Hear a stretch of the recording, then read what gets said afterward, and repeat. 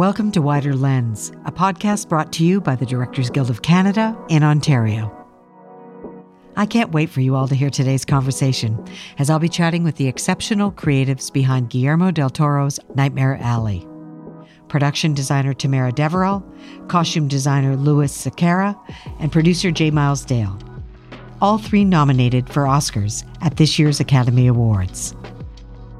After working with Del Toro on multiple projects over the course of nearly 2 decades, Tamara, Louise, and Miles have developed a formidable creative brain trust. We're going to delve into the film's lush look and what it takes to shape a film as visually complex as Nightmare Alley. I think for Guillermo, the art department is sacred territory, and he's obviously such a visionary. He's really connected to the art department, so it was his safe zone. Where they turn to for inspiration. I went to Spain, I went to Rome, I went to the UK, and I had, an incredible array of costumes that were not really seen much in North American cinema. And what it means to be nominated for an Academy Award for their work on this film. To have the recognition of your peers in terms of these kinds of nominations, I think it's just a validation that your work is really good. I mean, I'm frankly very humbled by it. I'm Annie Bradley, and this is Wider Lens. All three of you are nominated for this year for Best Production Design, Best Costume Design, and Best Picture.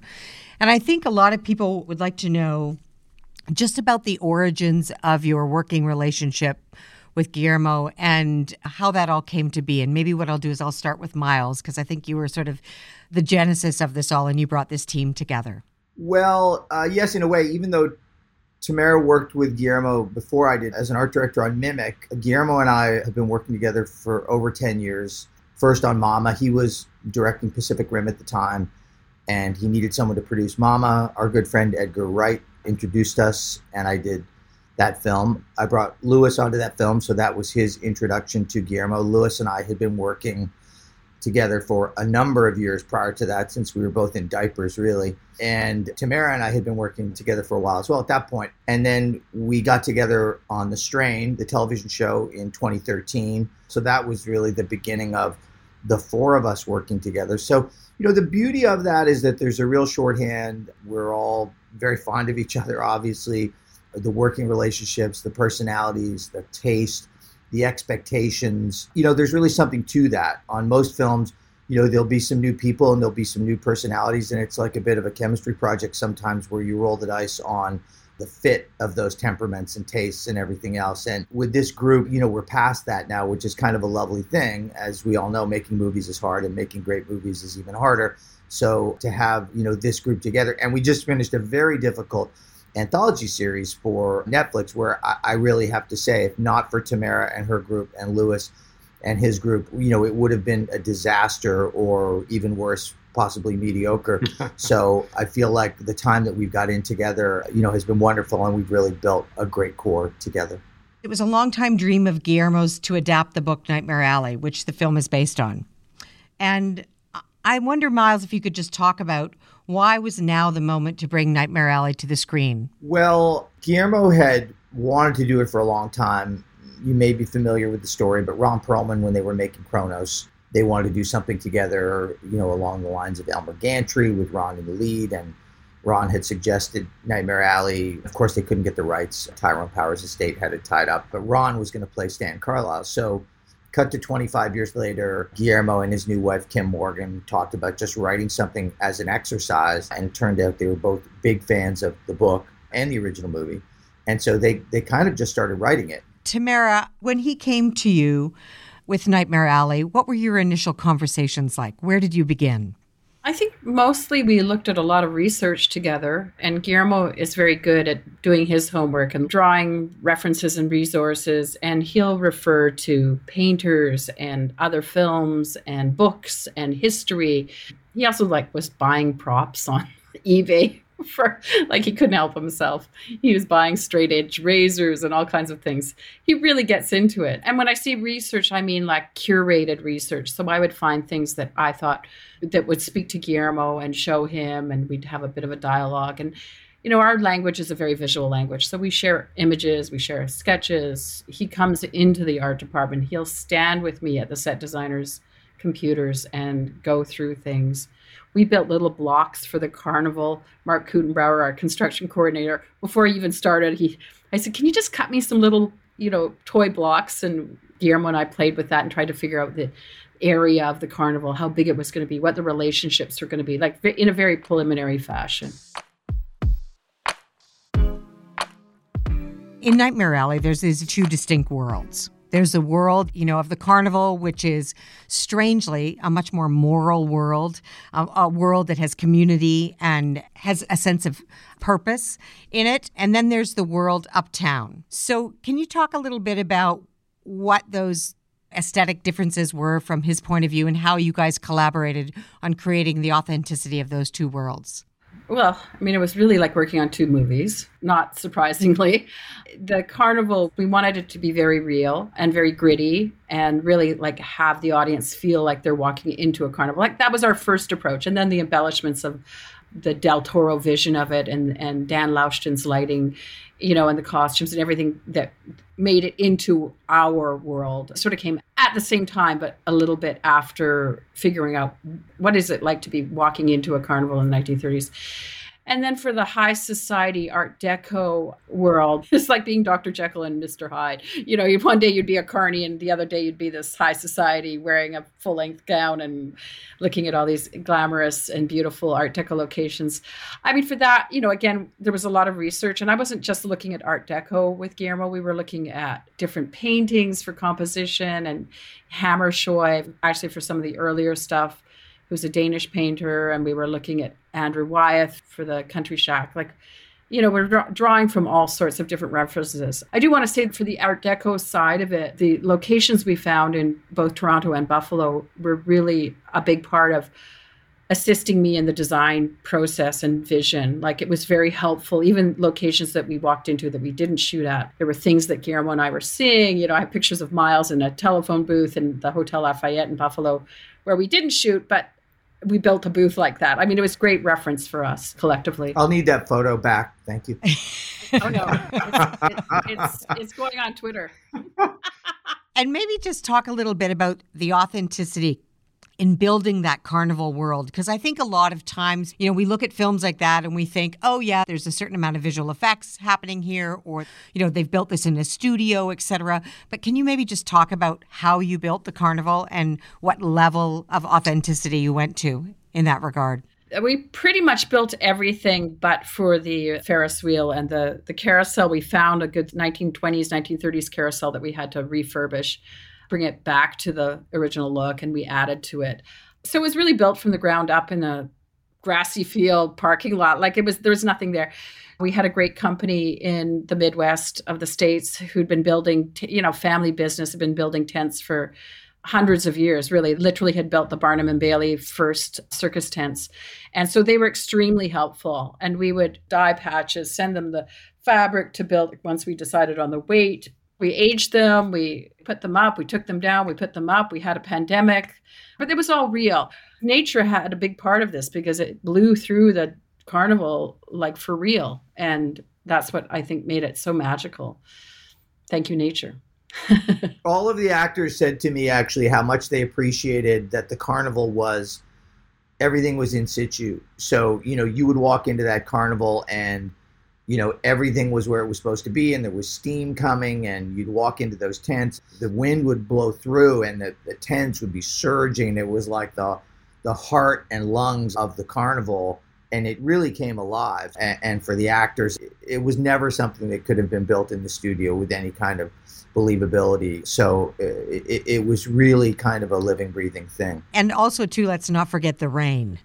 The constant rain when you're out in a grassy field. Which means melting clothes to Louis, is what it is. Louis, you should address the rain. Louis, how many conversations did we have about rain where Louis is saying, I've got this stuff from the 30s, and as soon as the water hits it, it's going to turn into mush. It's going to fall apart. It's going to fall apart. Yeah, a lot of negotiations with Guillermo about who got rained on and when, and how people would not show up to the carnival in the rain. We can have carnies there, but the townsfolk, no, they should not be there.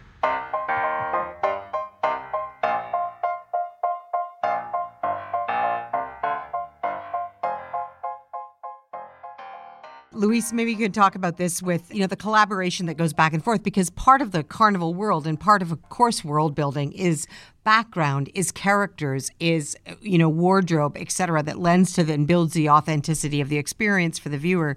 So maybe you could just talk a little bit about how Tamara and you worked on that hand in hand. You're talking about a palette of colors, et cetera. What was your approach to building the world of the carnival? Well, at the beginning, we obviously did the same sort of thing as Tamara. We had lots of imagery, 5 3-inch binders of imagery that we looked through and curated, and I curated boards to show Guillermo. And I really wanted to understand what was in his head for each world so that we could procure those items and fall within his vision.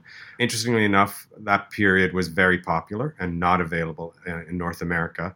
And Guillermo had done a Devil's Backbone in Spain and said, why don't you go to Spain? And I said, I love that idea. So I went to Spain, I went to Rome, I went to the UK, and I had, an incredible array of costumes that were not really seen much in North American cinema, which was kind of wonderful to pull together and bring back to Toronto. From those early meetings, it was about the color palette, the textures, the styling. But even though there's 2 years between the city and the country, we really wanted to create this chasm of worlds. Early 30s for the carnival and On Point 1941 for the city. And then working with Tamara, of course, throughout the whole project, we were in constant contact, looking at colors, making sure that they blended without, getting sandwiched in to each other, the importance of using sparingly red or derivatives of. And then it was really about building those textures. And because of the rain,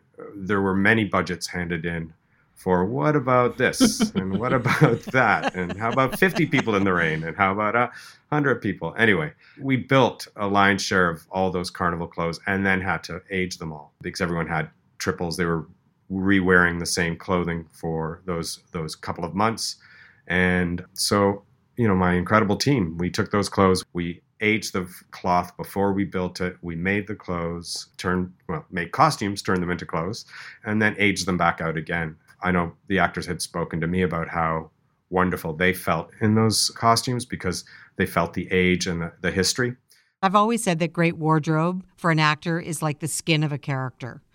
Great wardrobe can change an actor's performance and elevate an actor's performance, as well as, diminish an actor's performance, as we well know. So maybe you could talk a little bit about what you and Guillermo talked about when you were trying to come up with these very distinct personalities that exist in the world of the carnival.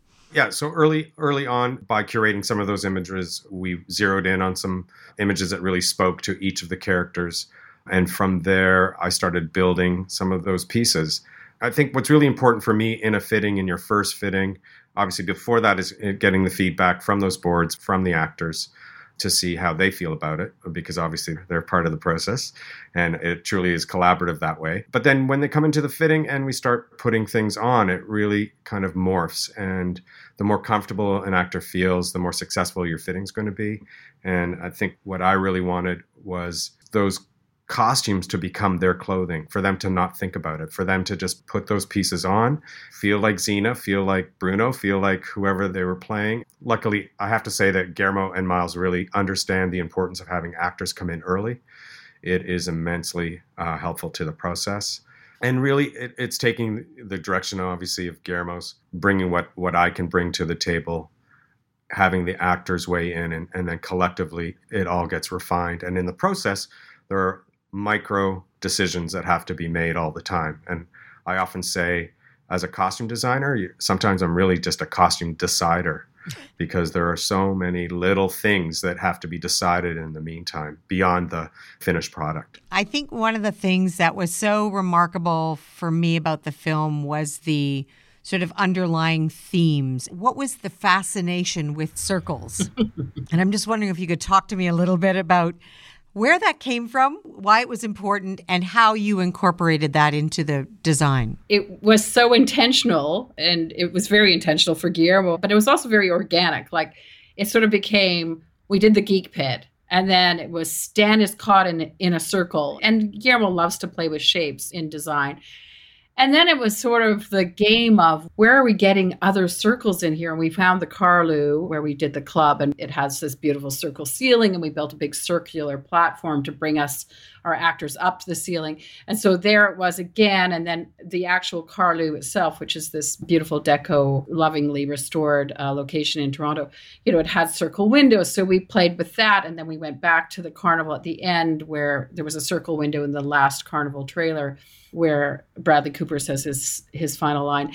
I was always thinking of Stan is just in a circle. Like he ends where he starts, he ends where he starts. He doesn't really evolve. He's a shyster, he is sinned, he's whatever you want to think about that character. He starts that way and he ends that way. The circle is really that Stan is going to end up in that circle. So I think with Guillermo, these shapes are, again, very intentional. And it's just like Lilith's office is also an alley. There are two major thematic shapes. One is a circle and the other is the alley. So Stan is either in a circle or in a nightmare alley. And Stan, we see him, you talk about the transition of the worlds. The first time we see him in 1941, when we get to the Copa, theoretically, he's at the top of the world. He's looking good. He's got the girl. He's selling out. He left the carnival happy with Molly.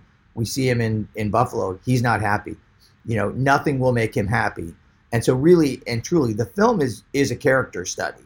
And you talk about those themes, and that's why we didn't have Stan speak for the first 10 minutes of the movie. So the audience is being pulled along with him, and he becomes an avatar for the audience. And ultimately, I think the big statement is that, but for a couple of bad decisions in your life, you could be Stan. So you better decide where you stand on truth and lies, because really anybody who takes the wrong fork in the road or two, you could end up there. So in that way, it's kind of a cautionary tale, and all the things that we do and Tamara does and Lewis does, and Lewis could talk about that, how Bradley's wardrobe was there to support that. It all goes to story and character. Luis, maybe you wanted to talk a little bit about the character work that you did with Bradley in, redefining him as he moves into this other world and he thinks more highly of himself, etc. Again, in those initial fittings with Bradley and putting those pieces together, we spoke about the difference in fit for Stan, the beginning, and Stanton, the city. And part of the thought was to hide his physique in the carnival. And as he grew more powerful by means of his manipulative ways, the clothing would start to come together closer to his body, so that when we saw him in the city, everything was impeccably fit. And that was really the core of creating these two sides of Stanton. And conversely, at the end, he's completely swallowed by his costume at the end of the picture. For the city, what was wonderful is I had this opportunity to get real 1939 suits that had never been worn. They still had government stamps from the UK, and they were gifted to me on loan. And my tailor and I took a look at them. We pulled the pattern away, and we created these blocks for Bradley. So the preciseness of fit was key for me. And in regards to Kate, again, it was looking at really specific details of that period, and not just the period, but those specific years from Paris sketchbooks, and picking out those details that we're going to say, this is 1940, 1941. And then trying to, with Stan, giving him a nouveau riche edge. So even though the fabrics were beautiful and luxurious, there was still an edge to him that was speaking to his newfound money, as opposed to the other characters that were old money. So, Tamara, I just want to ask you about the office, Dr. Lilith's office. And I mean, it's a character unto itself. Obviously, there's so many elements in that office that are very, you know, the buttons under the tables, the hidden recording device, the key in the lock, like so many beautiful things that speak to the control that doctor has over her patients, over her, who is trying to exert, I think, over her life. Maybe you could just talk about the ideas behind the design of that office, where it came from. There was a specific couple of places I looked at. There's one in the Brooklyn Museum that's a little study that they've transplanted by Parisian designers. They put in there. It was in a house in Manhattan, and it's called the Wild Wargate Study, and it's on their design floor, and it's their Art Deco sort of room. And I showed that to Guillermo and I said, look, this is beautiful. It's all inlaid wood and it's olive veneer. I spoke to the curators. I found out more about it. It had lacquer panels. It had large windows. But like literally, I'd been going to the museum for years because my brother lives down the block and I'd be pressed against the glass of this little room and going like, I love this. I want to build this one day. So it was in my head for a long time. And when Lilith came up in the script, I was like, bingo. And I was also looking at, there's another place in England called the Eltham Palace, which is all inlaid wood. So wood kind of became crucial, like it became sort of the theme for our office. And then we had a big to-do about what we were going to do with the floor, whether it was going to be marble or carpeting, which a lot of the Art Deco rooms like that would have been carpeted. Certainly our sample room in the Brooklyn Museum was carpeted. We ended up going with real marble floors, which I think just the click-clack of our heels on that marble and all the scenes that had to play down there and the reflections that Dan Lauschton was able to get. And actually using real marble in many ways is cheaper. I know you go, wow, real marble, but really it's cheaper than us trying to replicate it. You know, as excellent as our scenics are, there's nothing like the real thing. And we actually used it on the Strain in one of our big office sets there. That was the first time I used real marble. And I was like, you know, Guillermo, Miles, remember when we did that and how successful it was. So that was a complicated build in so many ways. Like just the carpenters, I think we drove them crazy with all the little gags and things that had to open and slide perfectly. You know, you don't want the actress to be going like this with the door. So like, you know, I drove everybody crazy going down every day, twice a day, open. No, a little smoother, a little shave off here, but you know, we have amazing carpenters in Toronto and they really excelled with this. So. Also, too, you used the RC water plant, right? The Arthur Harris plant, yeah. Maybe you could talk a little bit about that because it was quite extraordinary when you walked into it. Did you build inside of that plant? So Guillermo knew that plant from way back on Mimic. It was actually coincidentally the first day we shot on Nightmare Alley, we shot there. And the first day we shot on Mimic, we shot there as well. And the inside, we used it as a hospital in Mimic. And so he knew about it. And I don't even think, Miles, we had a conversation about it. We just knew we were going to use that for Grindles. We didn't even need to talk about it. It was like, oh, yeah, we're going there. Well, we had a conversation and then I had to call Mayor Tory because nobody had shot there since 9/11. You know, they shut it all down. I think John Carpenter was the last guy to shoot there. And it had to go to city council, and we were on bended knee. So it's not. You guys may have waved your hand around, and then I had to go do some work. So we were the first film to shoot there in 20 years. Inside there, yeah. That was pretty remarkable unto itself. I mean, it's an amazing facility, and I mean an Art Deco jewel. And then, of course, you built Grindel's office to match that.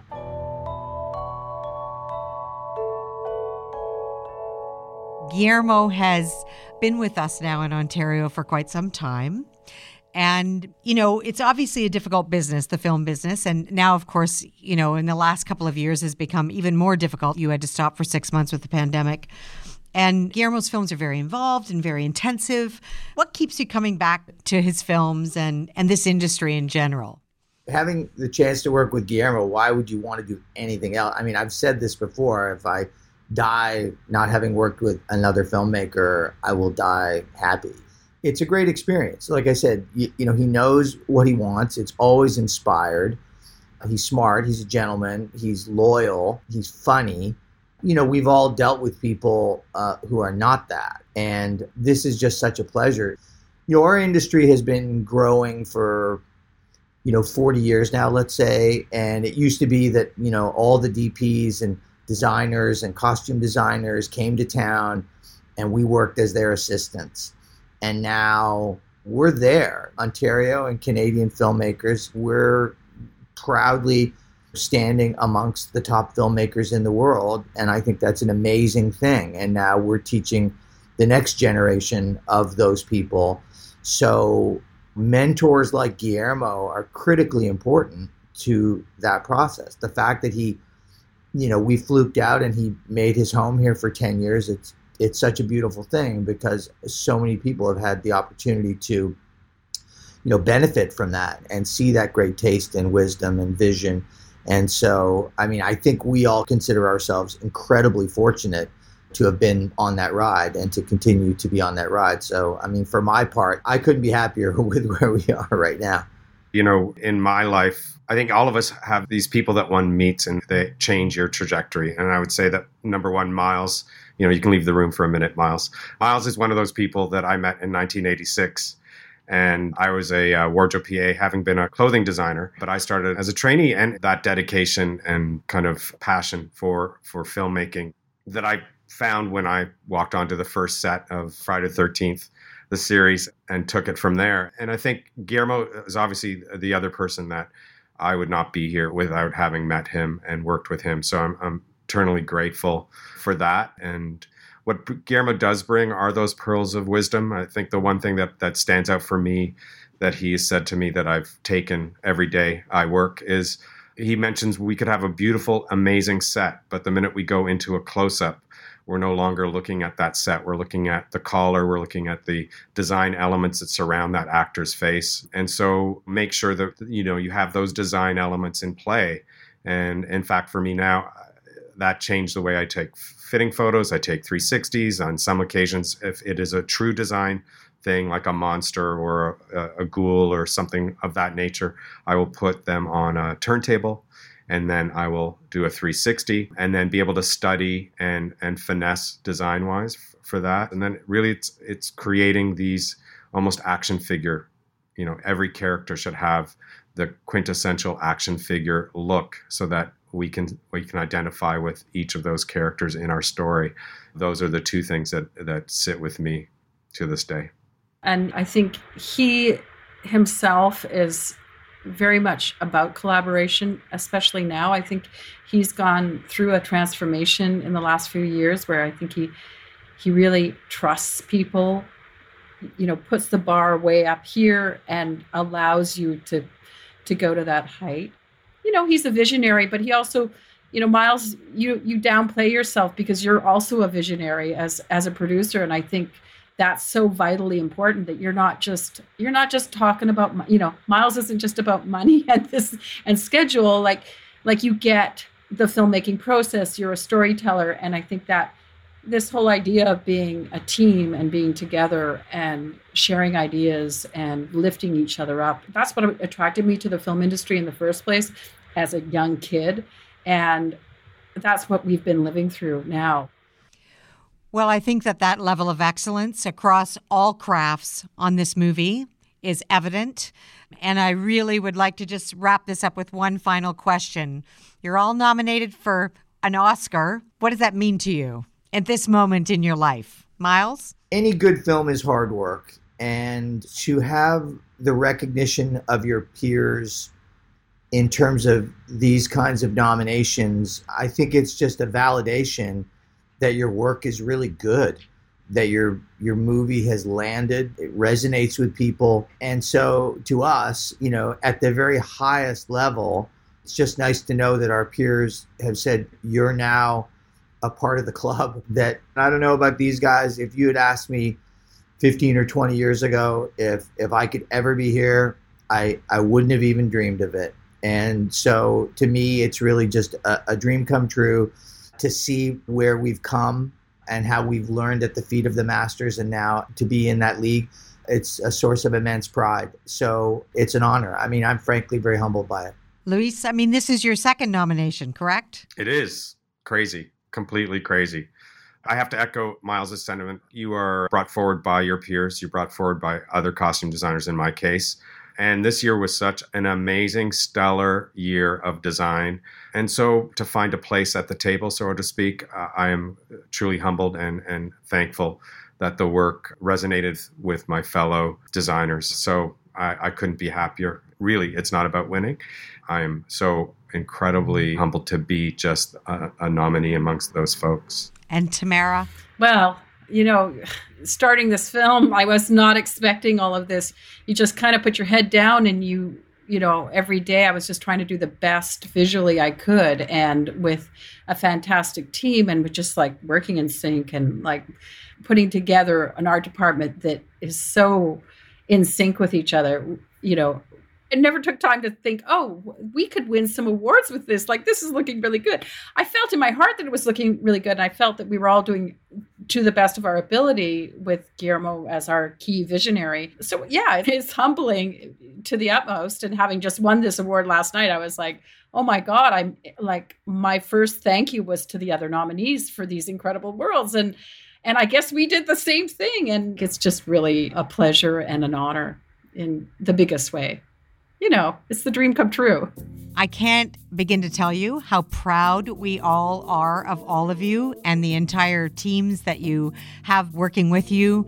And I'd like to thank you on behalf of DGC Ontario and Wider Lens for joining us today and being a part of the exploration of craft and the celebration of excellence. Thank you. Thank you, Annie. Thank you, Annie. This podcast was produced by Katie Jensen and Michal Stein at Vocal Fry Studios. Our video producer is John Packman. Our executive producer is Anne-Marie Stewart. And special thanks to Aviva Cohen and Laura DiGirolamo at DGC Ontario. And I'm your host, Annie Bradley. We'll see you next time on Wider Lens.